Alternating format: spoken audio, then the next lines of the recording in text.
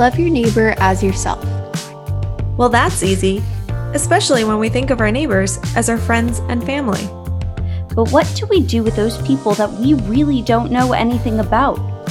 The Human Family Podcast hosts conversations with guests from local religious and cultural communities to explore a more complex narrative of who our neighbors are in the greater Santa Barbara area.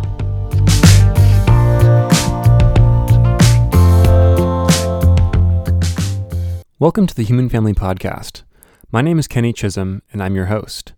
This week I'm joined by co-host Alaa Khan, and we're bringing you a conversation with Father Pedro Lopez, the pastor of Our Lady of Guadalupe Catholic Parish. You'll hear about his relationship to the ocean and how the Catholic Church has interplayed with indigenous peoples of North America over the last 500 years. We'll also hear about Father Pedro's passion for the sacrament of the Eucharist and how he has been shaped through beloved relationships over the course of his time as a priest. Alaa and I really loved talking with Father Pedro, and we're sure that his kindness and his insights will make you feel right at home. I'm glad to be here today with my co-host, Alaa Khan, and Father Pedro Lopez, who is the priest at Our Lady of Guadalupe Parish, our local Catholic church that's just a block off Milpas Street on Nopal and Montecito. First, I want to acknowledge the history of the land that we call Santa Barbara, which has been stewarded by the Chumash people for thousands of years before it was forcefully taken by European settlers in 1782. We humbly seek to be in conversation with the Chumash today as they continue to lead by an example of deep spirituality and community. Father Pedro, can you share your preferred pronouns, how long you've lived in Santa Barbara, and what's something you love specifically about calling Santa Barbara home? I'm Father Pedro Lopez. I am a Roman Catholic priest. I'm pastor of Our Lady of Guadalupe Church here in Santa Barbara. It's a bilingual, bicultural community, Spanish and English speaking. The Spanish speaking are primarily from Mexico. There are a few other nationalities represented, but mostly Mexican American or Mexican immigrants who have settled here. I am originally from Ventura, so I'm not unfamiliar with Santa Barbara. Way before I was stationed here as pastor, I was very familiar with the city and with the county. It's a favorite place of mine that when not in Ventura, I would love to come up here and spend some time, visit friends, enjoy all that Santa Barbara has to offer. And those of you that are familiar with Santa Barbara know that there's quite a bit to enjoy here. Is there something? What are some of those things? Yeah. Go ahead, Alaa. Oh, well, okay. I enjoy the ocean. I'm an avid fisherman. I also enjoy the beach. I love to just hang out at the beach, fish from shore also. I enjoy the mountains and the trails, hiking, camping, all of that kind of stuff. And I also enjoy the events that Santa Barbara hosts at various times of the year. The fiestas, most obviously, that's the biggest event of the whole year. But there's also the film festivals and other things like that. Also in the parishes and the churches, there are great celebrations. One of them, the Feast of Our Lady of Guadalupe, which is very much a big item here every year, being that she is the patroness of this parish. Mm-hmm. So those are the main things that I would have enjoyed throughout my life, not just only the time that I've been here as pastor. Awesome. You mentioned the Lady of Guadalupe, and that is, from my understanding, a story that not necessarily all Roman Catholics would know much about. And I'm interested to hear, just seeing as the Catholic Church has looked like so many things over the last 2,000 years, as it's been picked up and embraced by many different cultures. And I'm really interested in how the Latin American Catholic Church has really come to appreciate the Divine Mother in a sense. And Mary, I'm not sure how you would describe that, but yeah, that there's the figure of Our Lady of Guadalupe that's really central. And I would love to hear a bit more about that. Okay, just to start with the term that you just used, the Divine Mother, we don't believe in that. That's not a part of our religion or even of our understanding of who Our Lady of Guadalupe is. Rather, it hinges on our belief as Christians in the role of Jesus Christ in being the Savior of the world and being the Son of God, and that Mary is the human mother of the Christ, the human mother of God's Son. Throughout the history of Christianity, there have been various ways of referring to her all of them struggling with this mystery of how God and human can be joined together as one and yet retain both their natures. And that's a really amazing part of this mystery of salvation, that God so loved the world, as you hear in John's gospel, that he sent his son. Well, in sending his son and in becoming human, it's so that all of humanity can be joined to God, so that all of humanity is saved by what God is doing through his son. Mary is the one who accepts the invitation to make that happen in accepting to be the mother of Jesus, and in giving birth to the Son of God, in being a mother to his son, that she embraces all of us in her love as a mother. And that is what is being celebrated in a very special way in the story of Guadalupe. In the understanding of the story of salvation through the Jewish people, it was something that they longed and hoped for themselves because of their struggles with their covenant relationship with God. But in the coming of Jesus, as we Christians understand it, the saving event is not just for one people, but for all peoples. And that love embraces all of us as God's children, as God's sons and daughters, as we are joined to his son, Jesus Christ. So that in the story of Guadalupe, where you have the European peoples coming into these new lands that they have recently discovered, they bring with them their faith, their religion, but in a way that does not communicate the message of God's love. They try to impose their belief. They try to make others to be like them and to believe what they believe, but it ends up being a hurtful process rather than one that embraces in love. In the first 10 years of their effort to evangelize the peoples of the Americas, it was a miserable failure. There were very few converts. In the first 10 years after the apparitions of Our Lady of Guadalupe, millions had converted to the faith because they saw in her that message of love. They saw in her that they were included in what God had done in sending his son. The story of Guadalupe happens 10 years after the fall of Mexico to Hernán Cortés. So in 1531, to an indigenous man, Juan Diego, who is on his way to church to celebrate the Eucharist with the community of believers, she appears to him as he is on his way there and commissions him to take a message to the bishop, the leader of that Christian community, and requests that a church be built on the site where she had appeared so that all people could come and enjoy and celebrate that gift of love that God had given to the world in sending his son. An interesting detail to the image of Our Lady of Guadalupe is that she appears as a woman who is pregnant, so that in coming to this place, in coming to these peoples, she is bringing her son with her. And that mission that is given to him is expressed in a way that shows that they are included in what God is doing.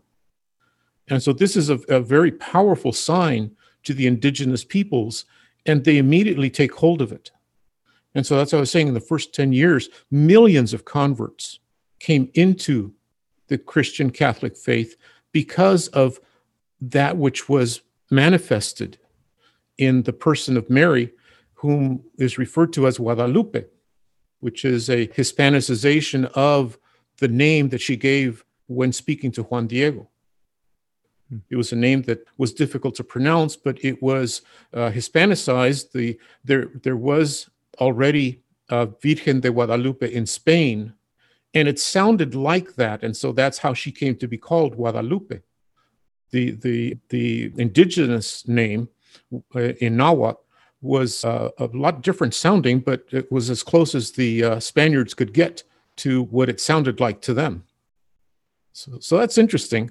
But the main point of this story is of how so many people are embraced in that love that God has for all people, and that they came to understand that in a way that they could not have been included in the efforts that the Spaniards were making because of their other actions that had brought so much suffering and pain. And so it's a moment in the history of the church and of Central and Latin America that raises the dignity of everyone. So that it's not about us and them, it's not conqueror and conquered, but it's about children of God, God's people, which means everybody. And so it's a beautiful story. And Juan Diego, he was not a priest, he was a layperson, is that right? That is correct. That's really beautiful, that the way that the message of the gospel was carried out by the Spanish was not understood and accepted and was actually quite violent for the indigenous people, but that God made a way for his love to be known through the vessel of an indigenous person. Yeah. And that Mary appears as a mestizo woman, that if you look at the image, she is neither Spanish nor indigenous, but a mix of the two, a blending of the races. So it's a coming together, it's a uniting, it's a communion of the peoples and of God with his people. That's beautiful. It is. It's an amazing message, and how God was able to do this through the person of Mary. And that's the way that it's been since the telling of the story in the Gospels of who she is. That it's through her that people are brought to Christ and listen to him and allow his message to take root in their hearts.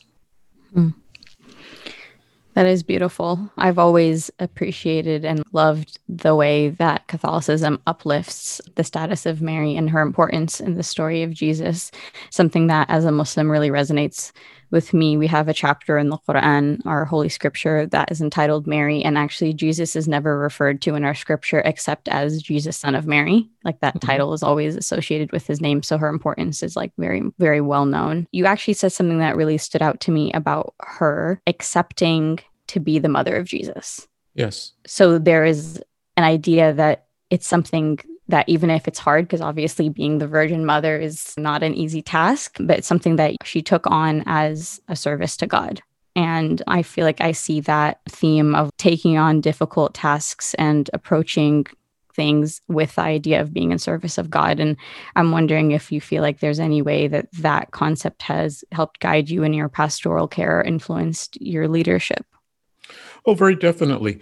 At times, being a priest has put us on pedestals that we are looked up to in many ways, and that we are thought to be better than the laity, that our prayers are more important or more powerful. That's never been a concept that was in my mind or heart. The priests that I looked up to was because of their service to the people, was because of how they joined themselves to the community and embraced everyone and helped them in their need and helped them to better themselves, to become more of what God meant for them to be and to have as his sons and daughters, not only in spiritual ways, but in very material ways, caring for the poor, visiting the sick, counseling people who were struggling with the problems in their life. All of those kinds of things enfleshed the person of Jesus as he ministered to people, as he gave himself to care for those who came to him or whom he encountered along the way. The whole idea of priesthood for me was one of service. And that has continued to be what holds me in the priesthood. In previous years, as I was going through the seminary and in my early years as a priest, there were many who were leaving the priesthood because their image of priesthood had so radically changed after the Second Vatican Council. And their sense of purpose and the place that they had in the community had been changed by that council and by the mission that it proclaimed as being the mission of the church in the world today.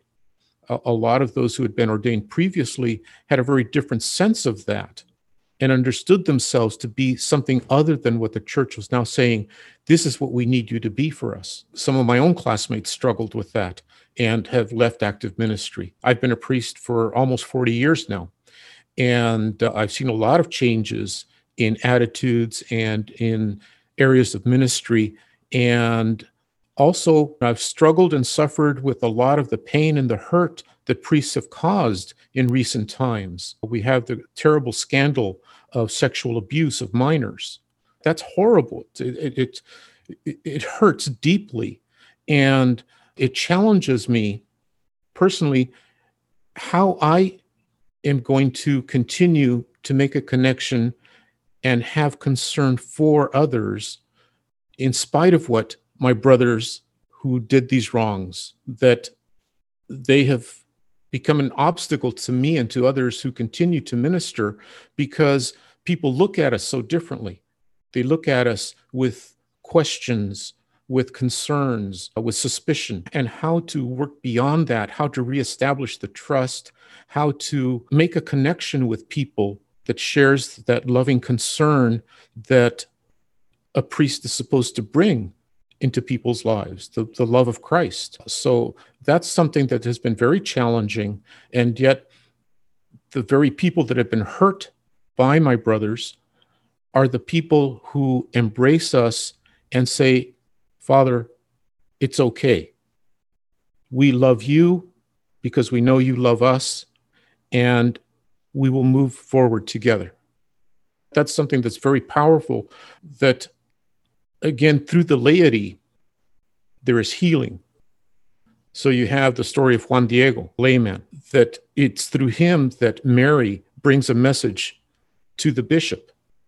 So the laity bring a message of love to us as much as we are sent to minister to them with love.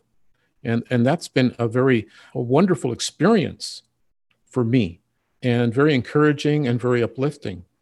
It's a very strong support for me to continue in ministry and to move beyond some of these hurts that would stand in the way or impede making connections with people. Yeah, I really appreciate you bringing out the importance of the theme of forgiveness.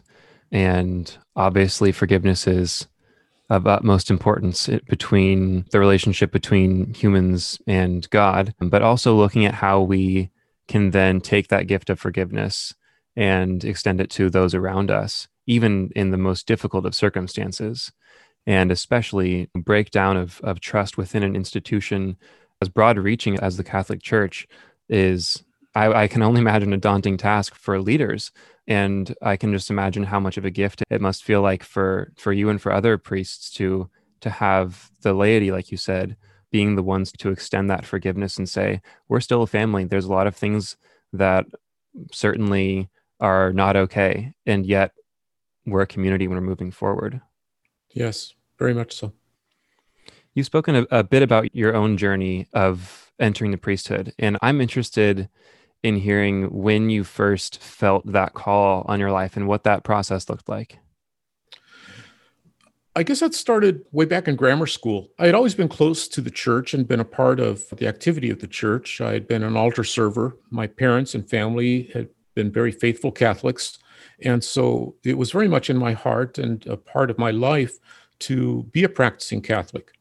And I mentioned too that I had looked up to a number of priests and their example, their ministry. And I think that is probably what influenced me most in bringing me to consider the possibility of someday becoming a priest. When I began to take action on that, I accepted an invitation from one of my classmates whose brother was a member of the Salesian order. And he was not a priest, he was a brother.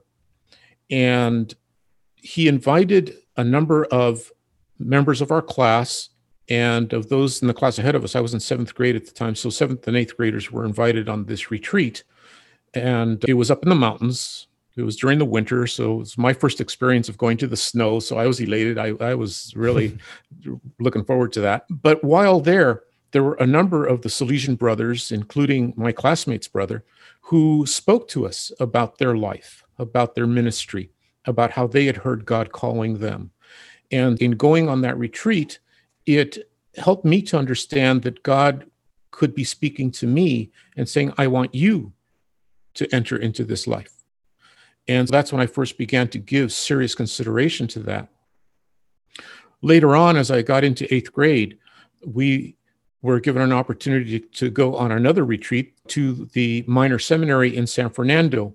And in the biography that you asked me to prepare for you, I indicated there that I went to Our Lady Queen of Angels Minor Seminary. So after attending the retreat that they presented, I thought, wow, here is a stepping stone that I can use to begin to make this happen. And I made the decision to apply to the minor seminary. I was accepted and entered as a freshman in 1969.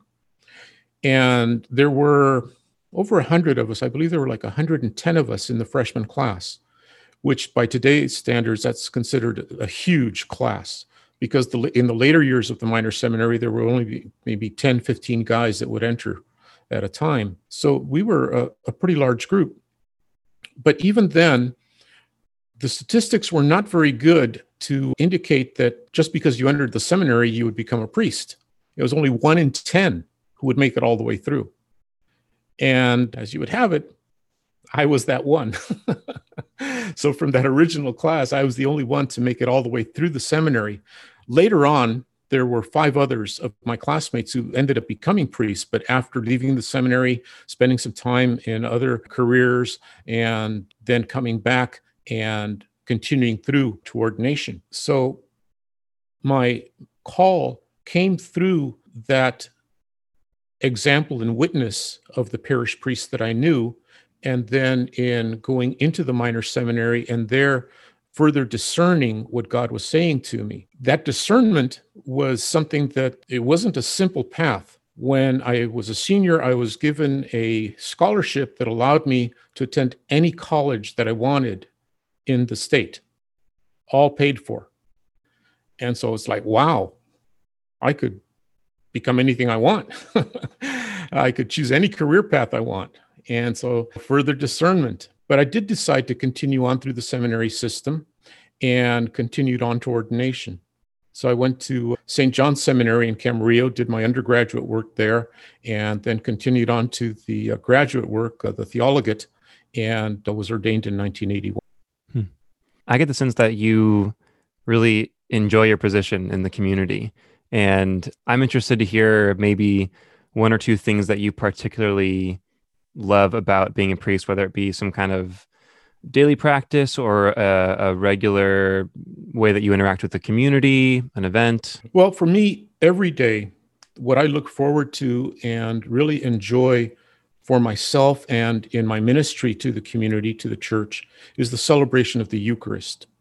It's there that I am priest for everyone, and that I am also taken up into the presence of God in communion with Jesus Christ, and can celebrate what God has done to transform our lives, to bless us with his love.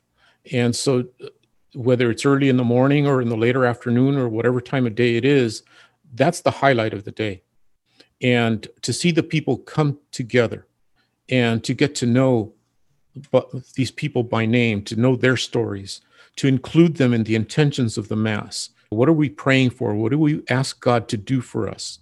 These are the people that are coming to God and asking his help, his blessing, and that I am there to bring that about in what I am given to do as priest for them. So that's the highlight of my day. I mentioned in knowing the stories of these people. That's one of the things that I'm very privileged to be able to be a part of, is to enter into their stories in the moments of celebration of life, in the moments of their struggles, visiting them when they are sick, counseling them as they struggle with the difficulties of their lives, being there to listen to them as they come to ask God's forgiveness when I'm hearing confessions, and to share with them that mercy, that love of Christ as I give them absolution, It's Christ who is forgiving, but he's using me as that instrument to help them experience that, to help them know that it's real and that they are embraced by him in this moment of grace. So the celebration of that love in whatever way is possible to celebrate it, whether it's in the sacraments or in personal ministry, is something that I look forward to and I enjoy very much. At times it's challenging because you have to really listen to the hearts of the people. Sometimes their words can be very angry because of the hurt or the resentment. Sometimes they are full of despair because they don't know what else to do. And you make suggestions or offer possible solutions. Oh, no, I did that, Father. I've done that. I've been there. Okay, now what? And inviting them to pray. That if I have not been able to offer a solution or a way through whatever is happening, that perhaps in our praying together, God will provide the solution. God will be the answer in some way to that struggle, to that concern. So being that person that can mediate that can be there for them to make that connection, that's something very, very amazing and something that I very much celebrate personally, that what a blessing it is to me. I love that framework you had of you enter into people's stories. You're with them and you're ministering to them at all of the most important moments of their life, which there's so many, but from birth all the way to death. And I saw that you actually do hospice work. And you also mentioned the importance of taking care of and visiting the poor and sick. Mm-hmm. So I was wondering if you could speak a little bit to what it's like to work in hospice. I hear a little bit about it because my father is actually the person in Santa Barbara who does the hospice care for the Muslim community. So I'm wondering what that process looks like for you. Well, it begins with an understanding that death is not the end of life.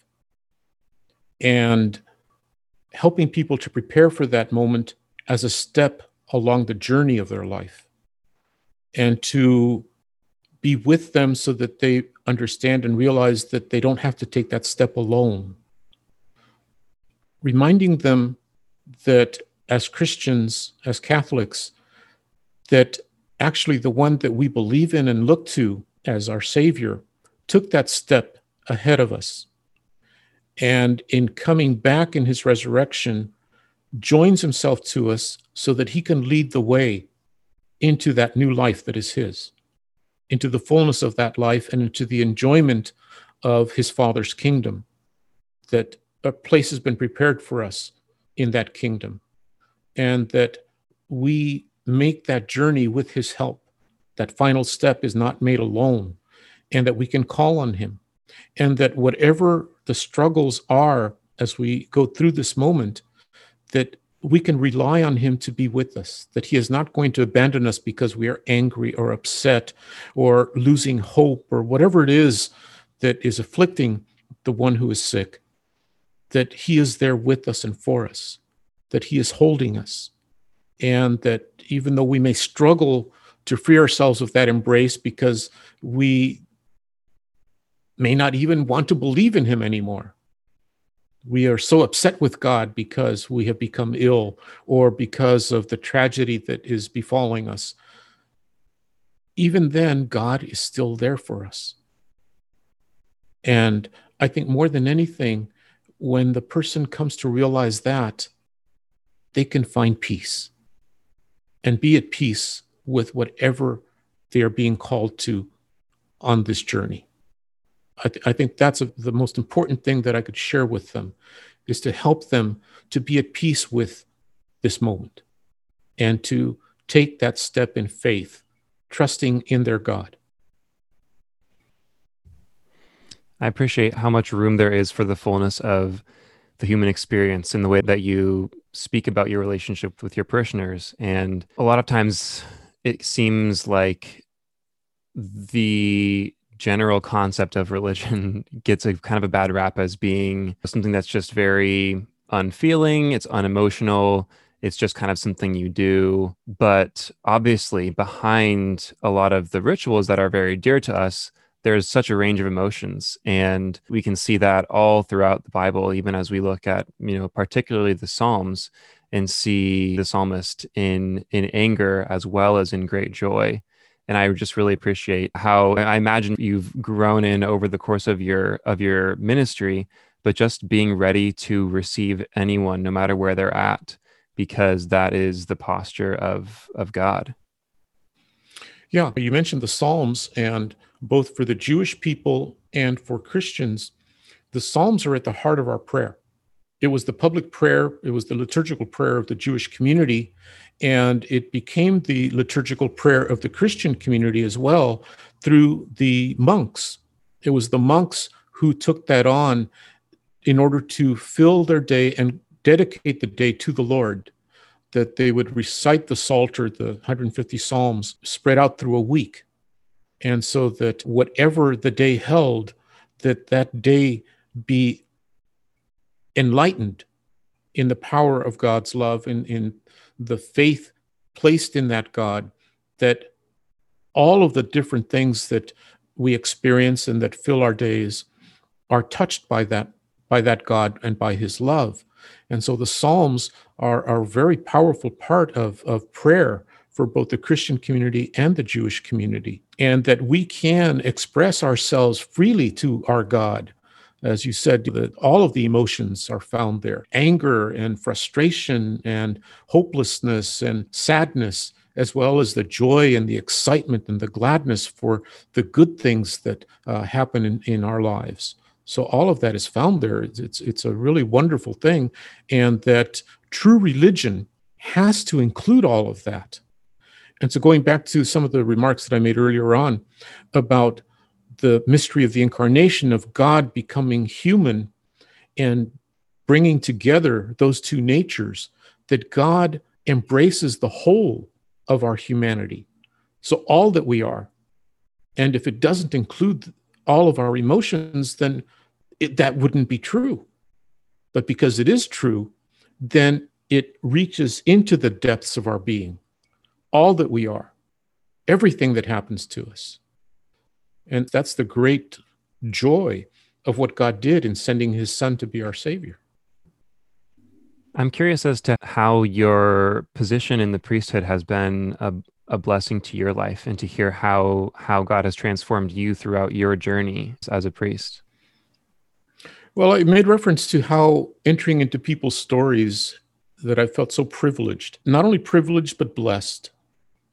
The strongest connections of friendship that I have is with those people that have allowed me to share those moments with them where they most needed someone to make a connection, someone to help them to find the presence of God, and how the power of God touched their lives, and that it opened us up to each other as well, to see in each other how God makes himself present, how God makes himself available. That it's not only that I was there to help them in that way, but that God was using them to help me in that moment. And many times not even understanding or realizing that I needed that person in that way, that God put them there for me as much as he put me there for them. And the deepest friendships that I have are through that ministry, that connection with people in the community. And we have Facebook and other. At first, I didn't really have much to do with any of the social media. It was a great way to keep in touch with people that were a long distance away. And at first, it was just to share a few little tidbits. And then people began to discover that I had a Facebook page. And so then they started asking me to friend them. And so I started making those connections. And I discovered along the way that people from throughout my ministry, for the years of ministry, had found me, or I had found them, and that we were making connections there. And I began to realize the strands of friendship, how far they had stretched and how long they were in holding us together. And that even though maybe some years had passed since last we'd seen each other, now that we could make this connection, we could renew that friendship, and it continued it and moved it forward. So in terms of modern technology and social media, it helped me also to see how deep and how strong those connections have been for me and for others. Just as an example, yesterday I did a Zoom meeting that I was invited, or I didn't do it, but I joined in a Zoom meeting that was set up for people who were praying the rosary. And the rosary was being prayed for a number of individuals who had died from COVID. And all of these families knew each other and wanted to come together to pray. And with the protocols and the limitations for social gatherings, they hadn't been able to do this in the traditional way of gathering in someone's home or gathering at the church. And so they set up this Zoom meeting. And they had reached out to me wanting to include me in that meeting. And that connection was there and was made in concern for one another and for those who had been infected by the virus and who had lost their lives because of it. And so that we could pray and support one another in this time. So that was an amazing thing, that they would think of asking me to come in, even though I'm not a part of their community anymore. I love that you keep bringing up the importance of stories and the importance of human connection and the way that stories connect us. I myself am actually a filmmaker and community organizer. And I've been doing over the last couple of years a lot of work on the U.S.-Mexico border, telling the stories of asylum seekers and families that have been separated. And a lot of my work is specifically bilingual.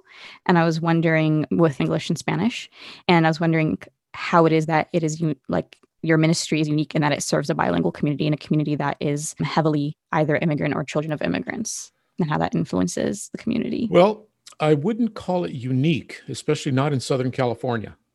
Yeah, maybe not unique in Southern California, but maybe unique compared to some of the other white churches in Santa Barbara. Coming from immigrants, my brothers and I are first generation American citizens. My parents came from Mexico, and we were brought up in their culture. Our first language was Spanish. I didn't learn English until I was getting ready to go to kindergarten so that I could communicate with my classmates in kindergarten. And so I had a crash course. My half-brother and a couple of neighbors kind of helped me through that. And I was very appreciative to them for that. But we never lost our connection to our Mexican heritage, to our Mexican culture. And I remember some of my classmates kiddingly saying, "Hey, Super Mex," because I was so proud of my heritage, of my culture.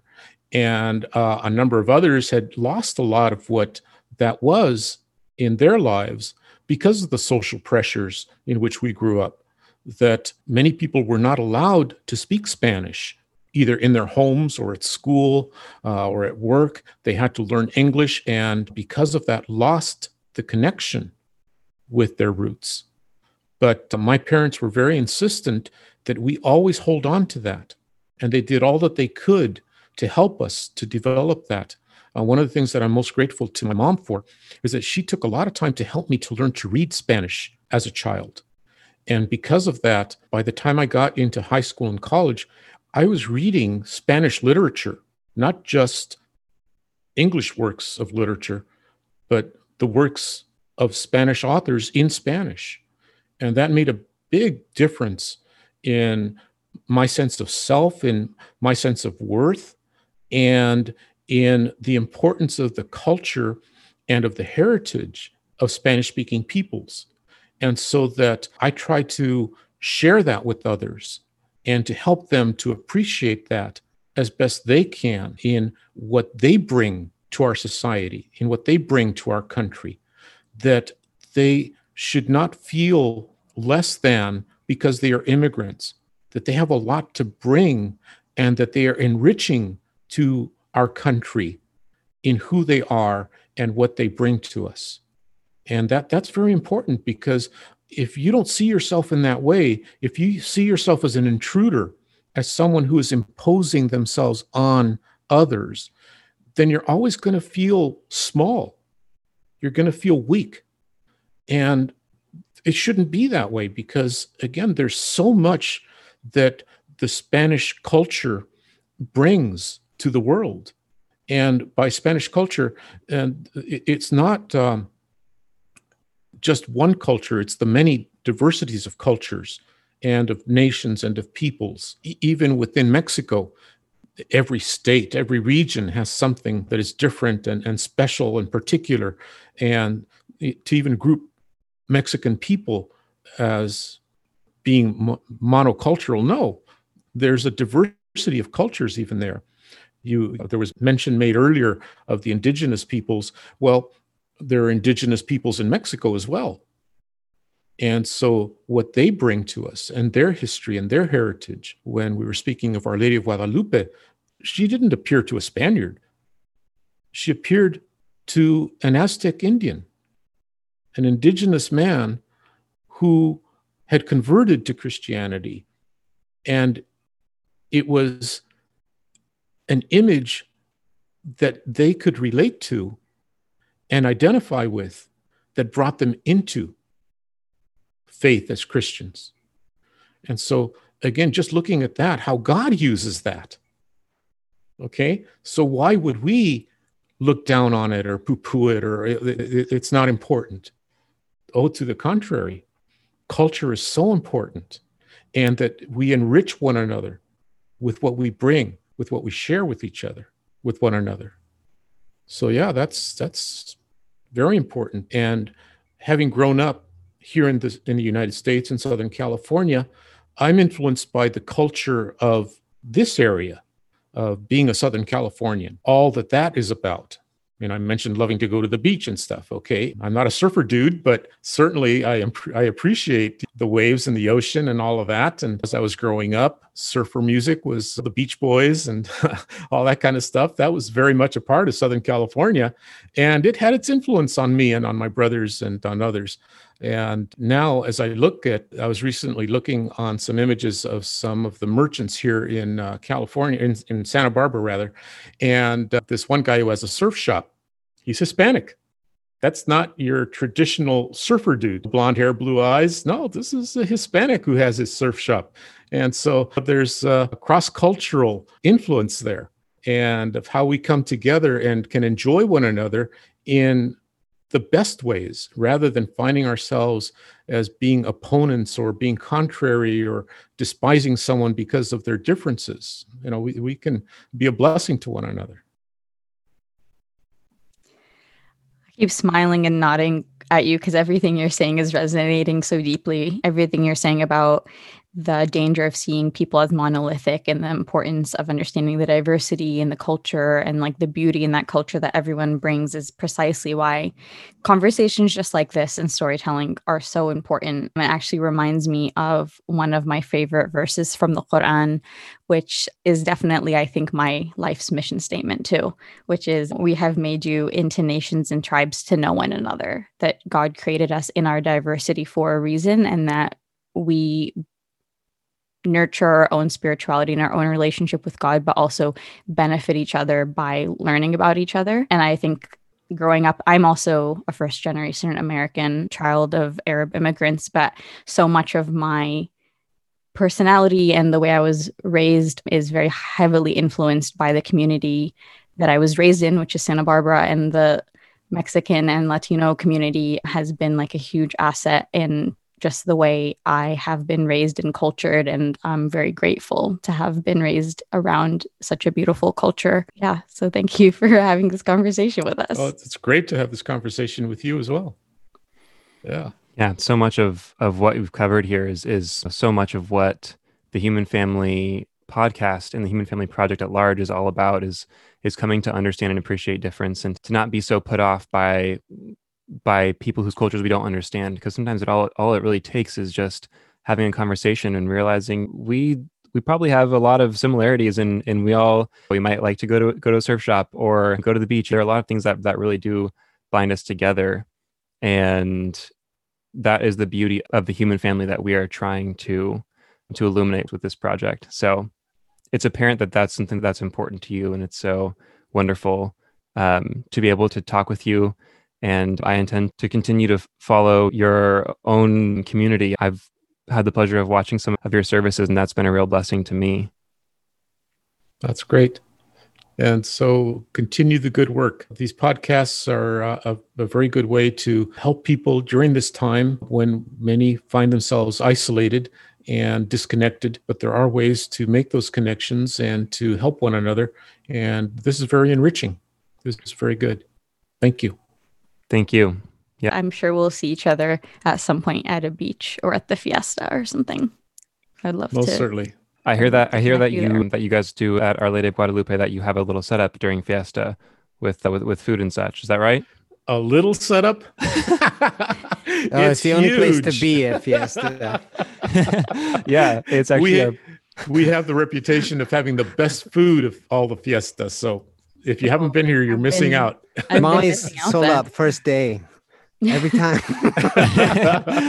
Yeah. I actually wrote my history thesis on the history of Santa Barbara, specifically the fiesta. So I have a vested interest in Santa Barbara fiesta and never miss it. Like a very big deal to me. So I will definitely be checking that out. Well, look forward to seeing you guys here at Our Lady of Guadalupe come fiesta time. Perfect. Wonderful. Thank you so We'll much. see you then. All right. God bless. Thank you for joining us today for our conversation with Father Pedro Lopez. It was fascinating to hear how Father Pedro becomes part of his parishioners' stories as he pastors them through the highs and lows of life. It was also nice to hear the voice of a Latino community leader, since that is such a large percentage of the Santa Barbara community. Next episode, you'll be hearing a conversation with long-term Santa Barbara resident Hafaf Turjaman, who is a board member and trustee of the Islamic Society of Santa Barbara, and my wonderful mother. Please subscribe to our podcast and follow us to keep up to date with our latest episode releases. And as always, feel free to reach out to us at thehumanfamilypodcast@gmail.com.